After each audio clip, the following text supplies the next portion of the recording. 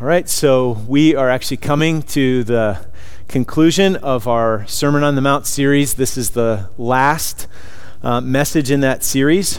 And the Sermon on the Mount is chapters 5 through 7 in the Gospel of Matthew. And this last section, verses 13 to 29 in chapter 7 that Tyler just read, is intended to bring this section to a close. And you see that it's all about choices. It is a time for choices and decisions, and there are two paths laid out before us. So this world that we navigate is a dangerous place. There are so many dangers, toils, and snares, so many threats, so many landmines. So as we go through this dangerous territory, there's also a lot of trouble within. So we've got internal turmoil, there's external turmoil. Internally, there are doubts and fears and anxieties and threats, and externally, there's obviously all kinds of trials and threats. They can happen inside the church. There can be false brothers and sisters. There can be we sin against each other, and that can, send us off into cynicism and skepticism. There are false teachers and there's false doctrine, and then in the surrounding culture, there's all kinds of threats and trials. You can easily start to feel like you're drowning, or just start to wander and drift and, think you're just going to fall away. So Jesus wants us to be safe. He wants us to know that he is a refuge for us, that he can keep us safe, that he is the rock beneath our feet, and he can bring us safely home despite all of these threats and dangers. So we need to listen to him, and we need to follow him. So Sermon on the Mount, we looked last week at chapter 7, verses 11 to 12. And verse 12 is a repetition of the golden rule. Love your neighbor as yourself, right? And it's like a bookend. So Jesus said back in chapter 5 that he came not to abolish the law and the prophets, which the law and the prophets is summed up in love God and love your neighbor. He came to fulfill that. But he said, listen, I'm after a heart level righteousness, not just a religious veneer that you kind of paste on, but internal heart change from the inside out, where you would love God and love people sincerely, authentically from the inside out. And so that changes how you live. So it's not just not committing adultery, it's dealing with the lust inside and becoming new and really loving people and refusing to objectify people from the inside, even where people can't see. And so this is the kind of righteousness that Jesus is going to produce in his people. The Sermon on the Mount is not entrance requirements, it's the ethics of the kingdom.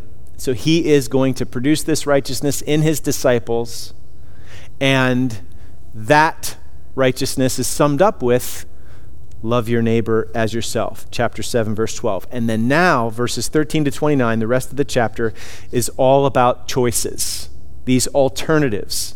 There are two options before you. So we see a number of alternatives here. 2 gates, 2 ways, 2 destinations, 2 kinds of fruit, 2 testimonies, 2 foundations upon which you can build your life. And it's a way of kind of repeating the same point over and over again. So this is a call here at the end of the sermon to go all in with Jesus. Jesus is Lord. He is the Lord of Lords. He is the worthy master. And so let's follow him. That's where this passage takes us this morning. Because again, there's only 2 options. There are 2 ways to live. Look with me here at the first point, 2 ways in verses 13 and 14 of Matthew chapter 7. Jesus says, enter by the narrow gate, for the gate is wide, and the way is easy that leads to destruction, and those who enter by it are many. For the gate is narrow and the way is hard that leads to life, and those who find it are few. So lots of either or alternatives we're going to find here in this final section. And verses 13 to 14 begin with 4 sets of 2. 2 gates, 2 ways, 2 crowds or 2 groups, and 2 destinations. Okay? There are only 2 options. Jesus and life, or rejecting Jesus, walking the other way, following yourself, following some other master, money, sex, power, whatever, and destruction. So it's not particularly popular to talk like this today, that there's only 2 choices, only 2 ways to live. It's more popular to say there's many roads to God, many ways to heaven, just as long as you're sincere. All roads ultimately lead to the same place. It's kind of like a mountain, and the longer you live, you go around the mountain and you see, all those paths just end up at the same place, But if you just give even a superficial consideration to, say, the world's major religions, you have mutually exclusive truth claims. They can't both be true at the same time. Jesus can't be God in the flesh and just another prophet, for instance. So those who trust and follow Jesus need to go all in with him, which means you believe there's only 2 options. So we can't be embarrassed of this truth that Jesus is explaining here. It can be hard swimming against the current of relativism and pluralism in our world. We've got to count the cost here, because many might think that we're crazy or intolerant or, bigoted. We've got to be willing to travel the path less traveled. We can't be too deeply afraid of being viewed as strange or weird. We've got to expect that we're going to be going against the flow a lot of the time. So the main point here in these verses is enter through the narrow gate. The main question from that point is why? Why should I obey this command? It sounds hard. It sounds rough. Like, is the gain worth the pain? And if the wide gate leading to the broad road, and that's where the crowd is going in that direction, we are certainly going to need to be warned and helped as to why we should not go with the flow. If the gate is small and the way is narrow and hard and few find it, that probably means it's going to be lonely sometimes. Maybe we're going to be the only Christian at work or in our family. We might be opposed by others, mocked, maligned, persecuted, whatever. We're going to need some good reason here to take this path. So that being said, I want you to see where the emphasis is here in these 2 verses. Let me read it again, and I'm just going to remove one set of the alternatives, okay? So here we go, verses 13 and 14 again. Enter by the narrow gate, for the gate is wide and the way is easy, and those who enter by it are many. For the gate is narrow and the way is hard, and those who find it are few. Do you see what I left out? If you remove the destination, there's no motivation left for going the hard path. It doesn't make any sense anymore. You're just left asking, why? Why would I do this? So, with those 2 phrases intact, though, Jesus is saying you've got to be oriented to the end. And when you are, you will be able, willing to endure all manner of loss and pain in this life, because what we long for is truest gain in the end, in eternity.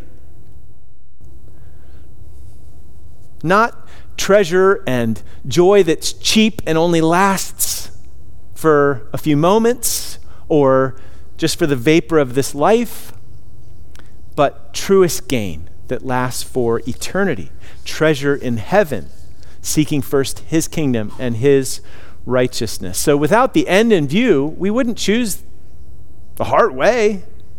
We'd go the easy, wide way, right? And that's exactly what Satan wants. So C.S. Lewis, in his book, Screwtape Letters, which are letters written from the senior, like a senior demon to a novice demon. So it's kind of a way, Lewis's creative way, to help us not be ignorant to the schemes of Satan. So one of the letters from Uncle Screwtape to his nephew demon, as he's trying to mentor him, he says, "Indeed, the safest road to hell is the gradual one, the gentle slope, soft underfoot, without sudden turnings, without milestones, without signposts. Your affectionate uncle, Screwtape."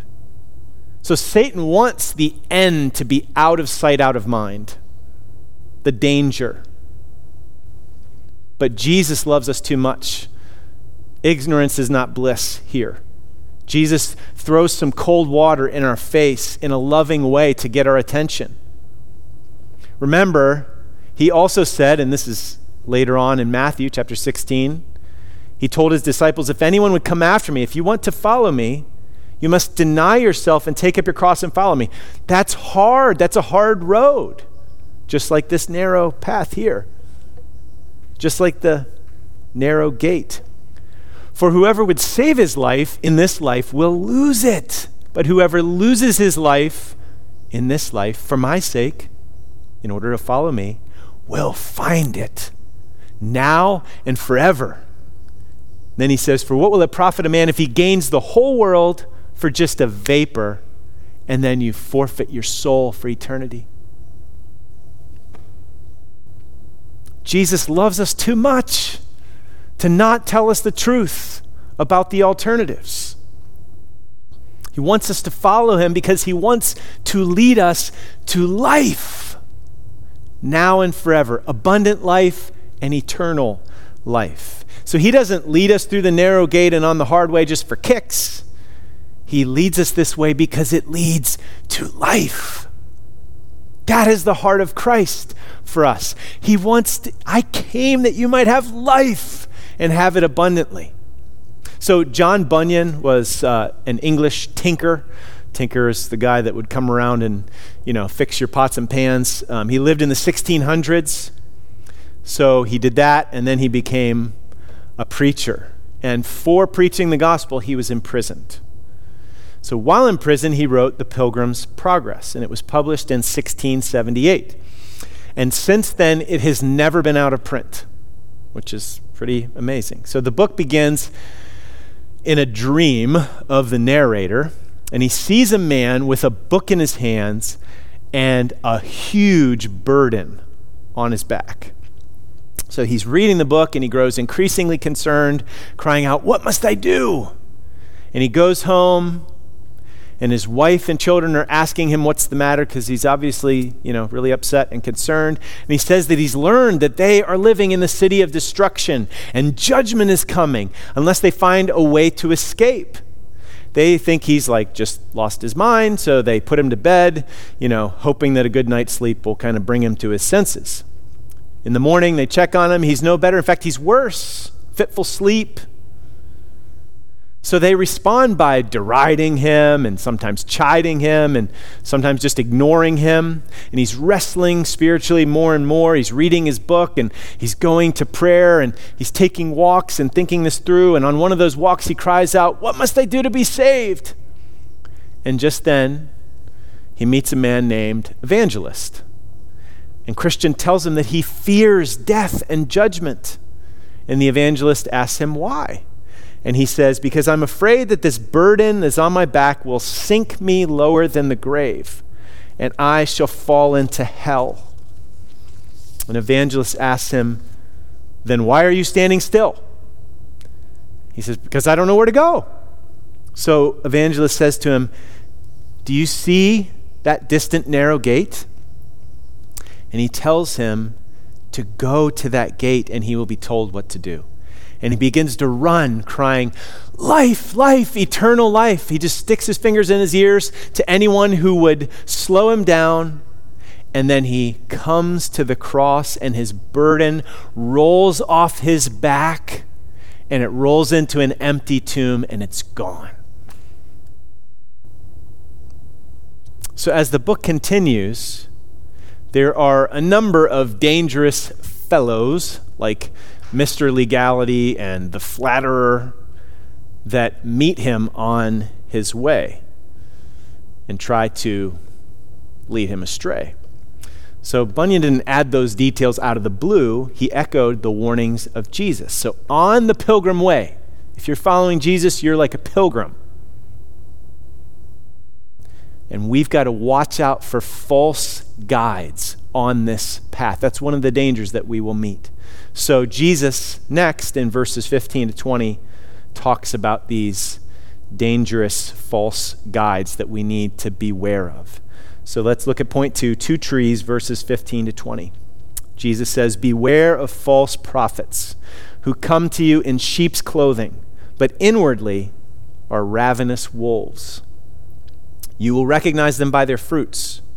Are grapes gathered from thorn bushes, or figs from thistles? So every healthy tree bears good fruit, but the diseased tree bears bad fruit. A healthy tree cannot bear bad fruit, nor can a diseased tree bear good fruit. Every tree that does not bear good fruit is cut down and thrown into the fire. Thus you will recognize them by their fruits." So Jesus is warning us that there will be false prophets. Claiming to speak for God, they will lead people astray.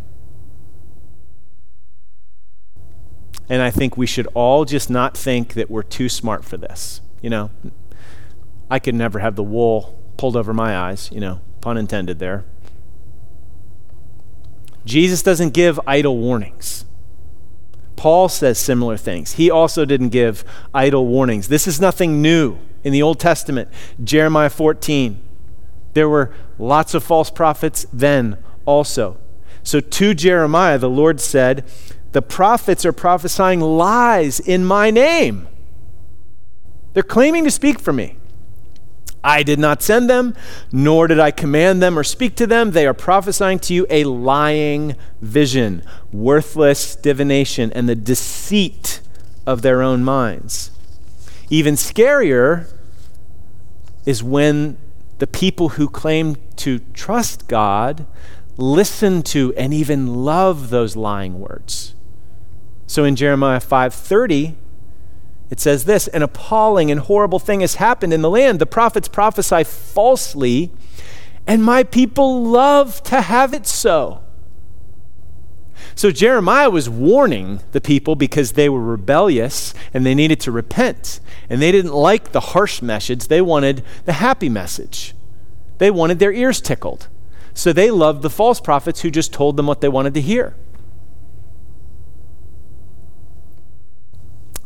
But then it says in Jeremiah 5, "But what will you do when the end comes?" Ear tickling doesn't prepare you for reality. So we must beware. But you can imagine the question, I'm sure maybe rising up in your mind, is how do we tell the difference? How do we know the difference between a true prophet and a false one? Well, the Bible has a lot to say about this, but let's just kind of stay home here in the Sermon on the Mount. Jesus uses two images. The first is that these false prophets have the appearance of sheep, like they're part of the flock, followers of Jesus. But under that guise, they're really ravenous wolves.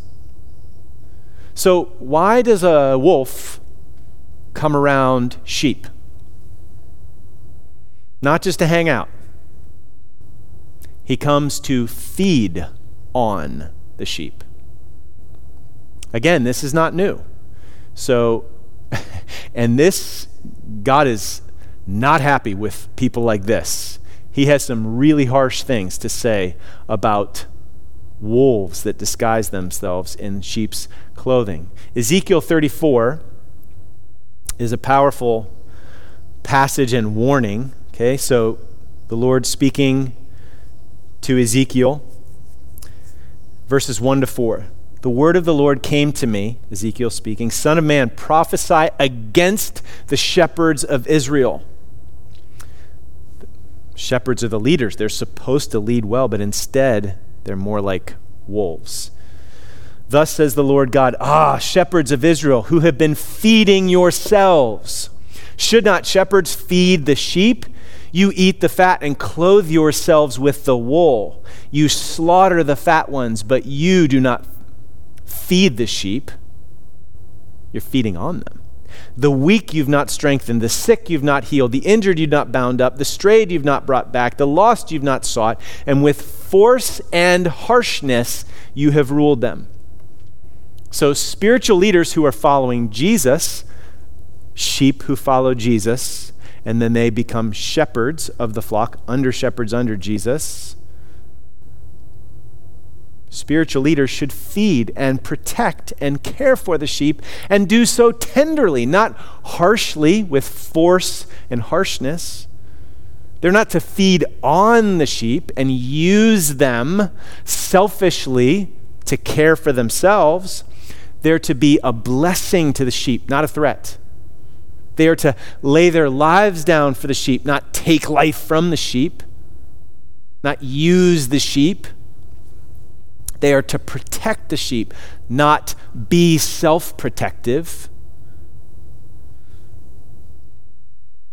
So those are some of the ways that we can discern false prophets from true prophets, those who speak for God. Jesus then changes the metaphor from wolves to trees. You'll recognize false prophets, false teachers, by their fruit. And these two plants that Jesus mentions here, the thorn bush and thistle, the people that heard him in the first century would know that he was talking about the buckthorn. It had this little berry on it that kind of looked like a grape from a distance. And then also this thistle bush had a little flower that looked like a fig from a distance. But upon closer inspection, it would become clear that these things were not edible. So that's the point. It could seem from a distance for a while that this is a true prophet, a true teacher, a true guide. But upon closer inspection, it will soon become known what this person really is. You'll know them by their fruit. So how would you recognize counterfeit spiritual leaders? Well, it's going to come out in doctrine and it's going to come out in deeds, ethics, okay? What they teach and how they live. So it could be heresy, denying something about Christ, usually by addition or subtraction. So it's Jesus plus fill in the blank in order to be right with God. That leads people away from Jesus to some other gospel, but in his name. Or subtraction, peace, everything's fine, when there is no peace, like there's no need for repentance, there's no judgment to come. Claiming to be Christian, but maybe universalist in orientation, denying the judgment, denying hell. So it can be heresy, can also be ethics. So lots of warnings in, say, Jude and 2 Peter, where these false teachers, false prophets that kind of worm their way in, sensuality, love of money, greed, abuse of power. So this world is a dangerous place. There are some dangerous so-called spiritual leaders out there. We've got to beware. Satan loves to disguise himself as an angel of light. And so also, false prophets are going to use just enough truth to make their false teaching or their hypocritical living believable. So we've got to beware. Warren Wiersbe wrote this. He says, Satan is the counterfeiter. He has a false gospel, Galatians 1, preached by false ministers, the super apostles that Paul has to deal with in 2 Corinthians, producing false Christians, and Satan plants his counterfeits wherever God plants true believers, the tares with the wheat. So this is a call, brothers and sisters, to stick close to Jesus, to tune our ears to him, to keep our eyes fixed on him, to soak in his word. The word will slowly and surely shape our powers of discernment and also tune our spiritual senses so that we can sniff out when something is fishy. So again, think of the context of the Sermon on the Mount. Give that spiritual leader the Beatitudes test, for instance. Is there poverty of spirit? Is there mourning over sin? Is there mercy? Is there a peacemaking disposition?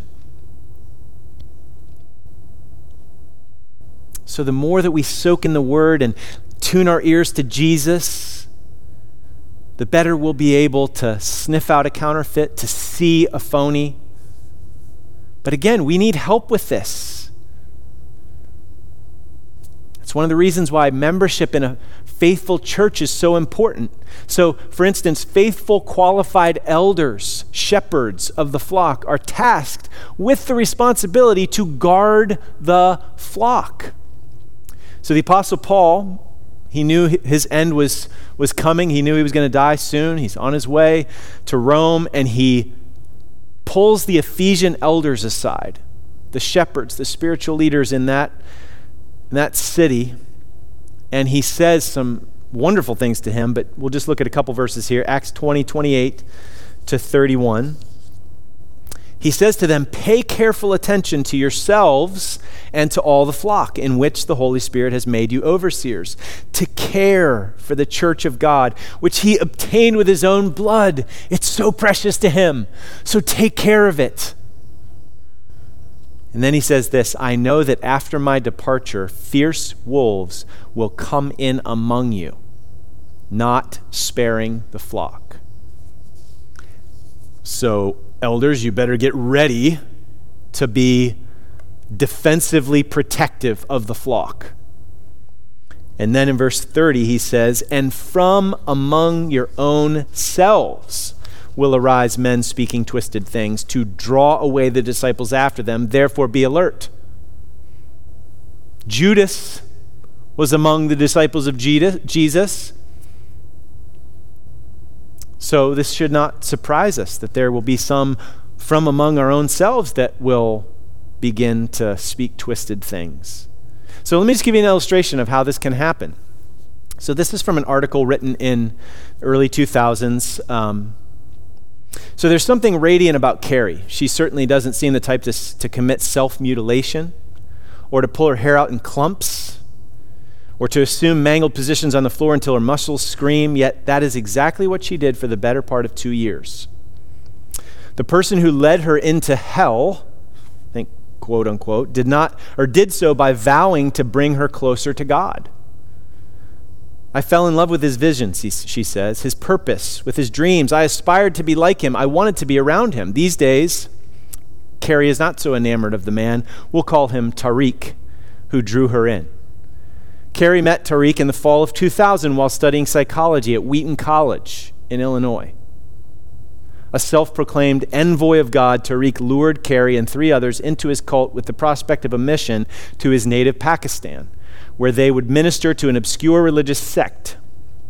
"I know it sounds silly," Carrie says, "but I really wanted that challenge, an unreached people group, unreached with the gospel." And their plans were to go and reach this people group that Tariq was from. At first, this is what Carrie and the others thought they had done. "Tariq seemed to be the epitome of pious devotion. He offered me Christianity to the extreme," says Carrie. "I was attracted to that. He would tell his group that God spoke through him, his eyes burning with religious zeal. He would have them pray for 8 hours a day until they entered ecstatic trance-like states. Even when Tariq started to grow more and more controlling, more and more demanding, the group rationalized his behavior." Andrew, another former member of Tariq's group, said this. He'd say, "Well, if we were going to Canada or Mexico or something, maybe we'd get by with a little bit of prayer, a little bit of discipline or training, but this is Pakistan. We've got to have Olympic training." As the group trained for their Pakistan trip, Tariq's behavior got progressively worse. He deprived them of sleep and food. He kept them weak and pliable. We'd be on email with him hours and hours daily into the wee hours of the morning, Carrie says. We'd report back to him what had gone on during the day, what we had eaten, who we had spoken with. He wanted to know everything. He had different procedures he wanted us to go through for washing ourselves, and on and on. And it got worse. Beatings and physical and psychological abuse. And his name was not Tariq. It was Feroz Galwala. And he visited the church that I was at when we were living in Wheaton in 2000. And he fooled a lot of people in the area before his fruit was known and betrayed him. He fooled area Christian magazines and missions organizations and had them publish information about his ministry. There were several students in the college ministry that I led that were regulars in his prayer group.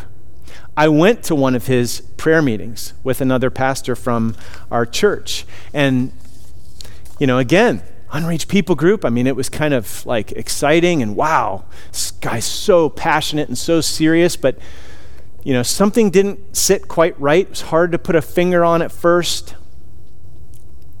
And I became increasingly concerned as each of our students, especially the most solid ones, started to withdraw slowly because of what they saw in his character. There were still a few of our students attending, and some of those students didn't react so well when I started to voice concerns to them.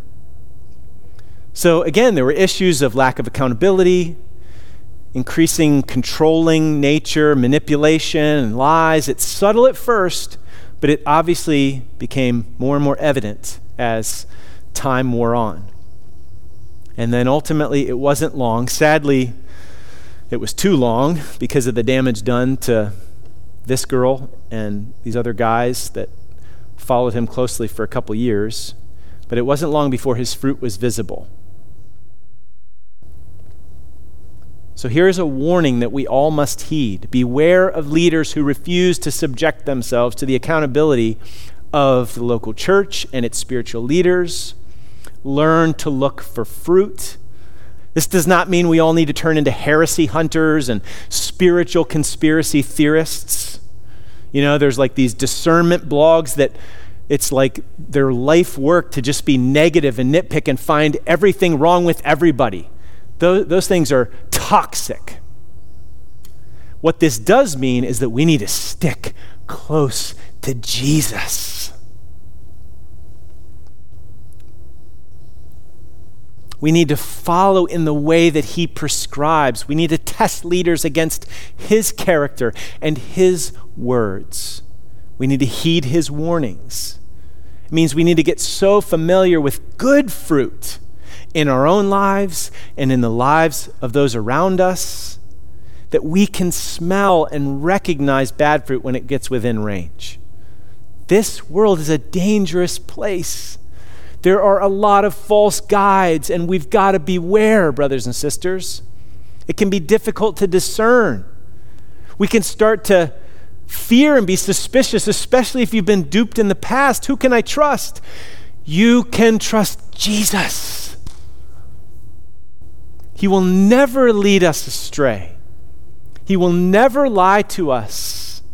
And he can and will train our powers of discernment so that we'll be able to discern a false prophet from a true one and not be led astray. So that's the second set of alternatives, the two trees. Now on to the third set of alternatives in verses 21 to 23, two testimonies. Not everyone who says to me, Lord, Lord, will enter the kingdom of heaven, but the one who does the will of my Father who is in heaven. On that day, at the end, the judgment, many will say to me, Lord, Lord, did we not prophesy in your name and cast out demons in your name and do many mighty works in your name? And then I will declare to them, I never knew you. Depart from me, you workers of lawlessness. So this is not just a threat out there that we must be aware of, though there is a connection here in this section with the previous warning about the false prophets, right? You see the connection? So there can be people who prophesy in Jesus' name and even cast out demons, whether for real or at least claim to, and do mighty works in Jesus' name, and they're not the real thing. They're actually workers of lawlessness. So you can see how it ties to the last section. Jesus is saying to these imposters, talk is cheap. You may say my name, but that doesn't mean that you can magically harness my power. Doesn't mean that you're truly committed to my purposes. It also doesn't say that these were, faithful Christians for a while, and then they just started to veer off the path and walked away. He says, no, they were never the real thing in the first place. Jesus says to them, I never knew you. Depart from me. So again, we can't deal with every question maybe that this section kicks up, but you might be wondering, how can someone prophesy, cast out demons, and do mighty works in Jesus' name and not be empowered by God, not be the real thing? Well, was Balaam a prophet? Yes.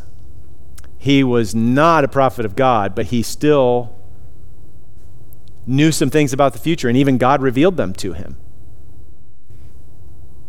So there are false prophets that sometimes get some things right, whether that comes from God or whether that comes from Satan. There are also false prophets and wonder workers. We are explicitly warned in Scripture that there will be counterfeit signs and wonders. 2 Thessalonians 2:9 says, the coming of the lawless one is by the activity of Satan with all power and false signs and wonders, and with all wicked deception for those who are perishing. So, again, can we always tell whether it's just like fake, like health, wealth preachers and the healings that happen? A lot of that is fake, but it can also be demonically inspired. It can be done by Satan. False signs and wonders to draw people away from the truth. Again, enough truth to make it believable. Enough power, quote unquote, to make it believable. So do the health, wealth preachers do things in Jesus' name? Of course. They use it like a magic formula, like a talisman. But again, they do stuff in Jesus' name. So this ties in with that false prophet thing in this previous section, but let's be careful not to hold this out at arm's length as if it's just a warning for false prophets out there. It's also a false profession of faith that is being warned against here. There's two testimonies, a true one and a false one. A person can do a lot of ministry, a lot of things in Jesus' name. And maybe their confidence is more in their spiritual performance, their righteousness, than in Christ as their righteousness. So the true testimony is the one that comes from a heart that is soft and responsive to the will of God. Not a worker of lawlessness that, but I've done all these things for you. It's not just lip service, it's a changed heart with a desire to follow Jesus, to do the will of God from the heart. And that's what the Sermon on the Mount's been all about from the beginning, right? Again, not entrance requirements. Jesus came to make a new covenant so that the law could be written on our hearts by the Spirit so that we would want to follow Jesus. He makes us new from the inside out by His grace as we trust in Him. It's a gift, a free gift. But when we receive that gift, when His grace is operative in our lives, we change. It's not just this thin religious veneer. He is Lord, and trusting Him means we take Him seriously, following Him seriously. So Jesus' warning of talk is cheap lip service. Later on in Matthew, he warns along these lines in verses 7 and 9, you hypocrites, well did Isaiah prophesy of you when he said, this people honors me with their lips, but their heart is far from me. In vain do they worship me. So if that's what our faith is, if it's just a cheap, talk is cheap, mere profession, false profession, that cheap talk will cost us everything. Depart from me, I never knew you. Jesus' talk is not cheap. When he declares something, it is absolutely true and done. So this is a sobering word from the Lord. This is the polar opposite of well done, good and faithful servant, enter into the joy of your master. So if lawlessness is what you're doing, again, we're all sinful, but this, talking about kind of a hypocrisy that has external veneer Christianity, but really you're going a different way in your true heart. If lawlessness is what you're doing, then saying, Lord, Lord, is just lip service. It's hollow homage. So if verses 21 to 23 are about the danger of mere lip service, verses 24 to 27, point 4, are about the danger of mere ear service. So let's look at point 4, two foundations, verses 24 to 27. Everyone then who hears these words of mine and does them, hearing, doing, will be like a wise man who built his house on the rock, and the rain fell, and the floods came, and the winds blew and beat on that house, but it did not fall because it had been founded on the rock. And everyone who hears these words of mine and does not do them will be like a foolish man who built his house on the sand. And the rain fell, and the floods came, and the winds blew and beat against that house, and it fell, and great was the fall of it. So everyone is building the house of their life. You're building the house that is your life. And there are two foundation options. One is wise, the other is foolish. Both of these people here in 24 to 27 are religious. Both of them hear the words of Jesus. You see that? Hear these words of mine. Both of these people most likely go to church, although not necessarily. There's lots of people that say they're Christians and they just don't need the church, which is a danger zone thing to say, because Jesus says so clearly how important the body is, and don't forsake assembling of yourselves together, and so forth. So the difference is whether or not the hearer is also a doer. Jesus, again, is not promoting works righteousness. He's laying the foundation for what his half-brother James will say later on. Be doers of the word and not hearers only, deceiving yourselves. Faith by itself, just a mere profession like the demons have, if it does not work, if it doesn't bear fruit, it's dead. It's not real faith. And nobody's justified by dead faith, fake faith. So look at this, two foundations thing, two houses thing. When the weather is good, these two houses probably look pretty similar. They might both look pretty good. But when the storm comes, that's what proves the fool and the wise man. And this text is actually kind of an early storm warning system. What we do matters. We are responsible for our choices. They matter intensely. We are making choices to either follow Jesus or not every day. Who are you? Who will you be? Every human being is making choices that will shape their character and destiny. So if you're just acting, if there's anybody here listening to me that's just acting, play acting Christianity on Sundays and, at other appropriate times, but if Jesus really isn't your living, functional Lord, then I plead with you to listen to his words now and evacuate that house that you've built on sand and run to Jesus, who died to make you new and authentic from the inside out, and he wants you to build your life on the rock so that when the storms come, and certainly when the storm of his judgment comes at the end, you will not be swept away. So this is like a merciful flood that could knock out the card house of your life, because Jesus wants to build your life with stones, like on a firm foundation.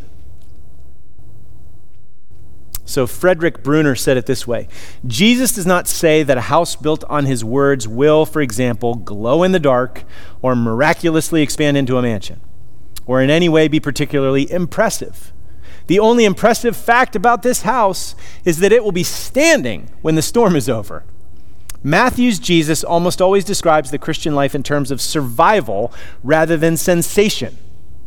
Nor are we told that life built on the foundation of Jesus' words will be spared rains, floods, or winds, as though Jesus' teaching were a kind of talisman against trouble, like a lucky rabbit's foot. Realistically, Jesus says the same storms hit thoughtful disciples as hit thoughtless ones. Obedience to Jesus' words, then, is not so much a protection from troubles as it is a protection in them, in and through the troubles. Just as rock under a house does not shield from storms, it supports during the storms. So there are two ways, two trees, two testimonies, and two foundations. But brothers and sisters, there is only one Savior and Lord. Let's look at the last two verses 28 and 29. And when Jesus finished these sayings, the crowds were astonished at his teaching, for he was teaching them as one who had authority and not as their scribes. He didn't have to say, thus and so rabbi says this and thus and so rabbi says that. He didn't even say, thus says the Lord. He says, you've heard that it was said, but I say to you. He said, truly, truly, I say to you, which is just like the height of pride and hubris, unless this is Emmanuel, God with us, speaking authoritatively. Jesus is the way and the truth and the life. So let's trust and follow him. He's the way and path. He blazed the trail for us, making the way so that we could be acceptable to God, that we could be reconciled to God, all of our sins forgiven, trusting in him. He is our guide. He's our captain. He's the trailblazer. He knows the way. We should trust him and follow him. He is the way. He's also the truth. He's never going to deceive us or lie to us. He is the life. He's the source of our life. He gives us life. We must be born again, right? He is the way of life. He is the way to life. He wasn't a politician. His speech wasn't political, eloquent emptiness, making promises that he couldn't fulfill. He didn't tell people what they wanted to hear. He told them what they needed to hear, because he's the truth and he speaks truth. He wasn't a people pleaser. He wasn't a chameleon.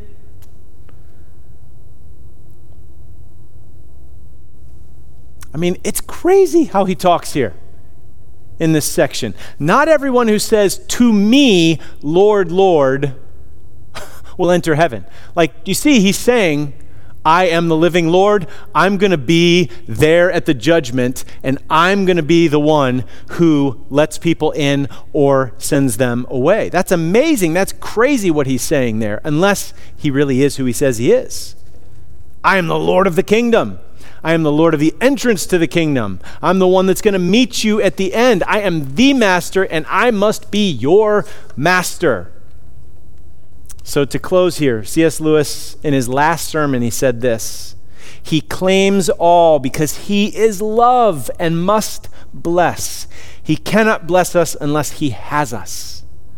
When we try to keep within us an area that is our own, we try to keep an area of death. Therefore, in love, he claims all. There's no bargaining with him. That is, I take it, the meaning of all those sayings that alarm me most. Thomas More said, if you make contracts with God, how much you will serve him, you shall find that you have signed both of them yourself. William Law said, if you have not chosen the kingdom of God, it will make, in the end, no difference what you have chosen instead. Those are hard words to take, Lewis says. Will it really make no difference whether it was women or patriotism, cocaine or art, whiskey or a seat in the cabinet, money or science? Well, surely no difference that matters. We shall have missed the end for which we are formed and rejected the only thing that satisfies. Does it matter to a man dying in a desert by which choice of route he missed the only well? So Jesus is the way. the truth, and the life. Jesus, there's no one like you. Jesus, we love you, ever adore you, Lord. So let's say this, what we've sung. Let's say this. Don't you want to say this with your lips and with your life? All we have, all we need, all we want is you. There are two alternatives, two paths, but there's only one Savior and Lord. So really, there's only one clear path. So let's trust Jesus alone and follow him. If you've been wandering, you realize you are only one step away from faithfully following Jesus. Jesus started out his earthly ministry by saying, repent, for the kingdom of heaven is at hand. So if you're walking the wrong direction, all you have to do is turn around. And then you're following Jesus.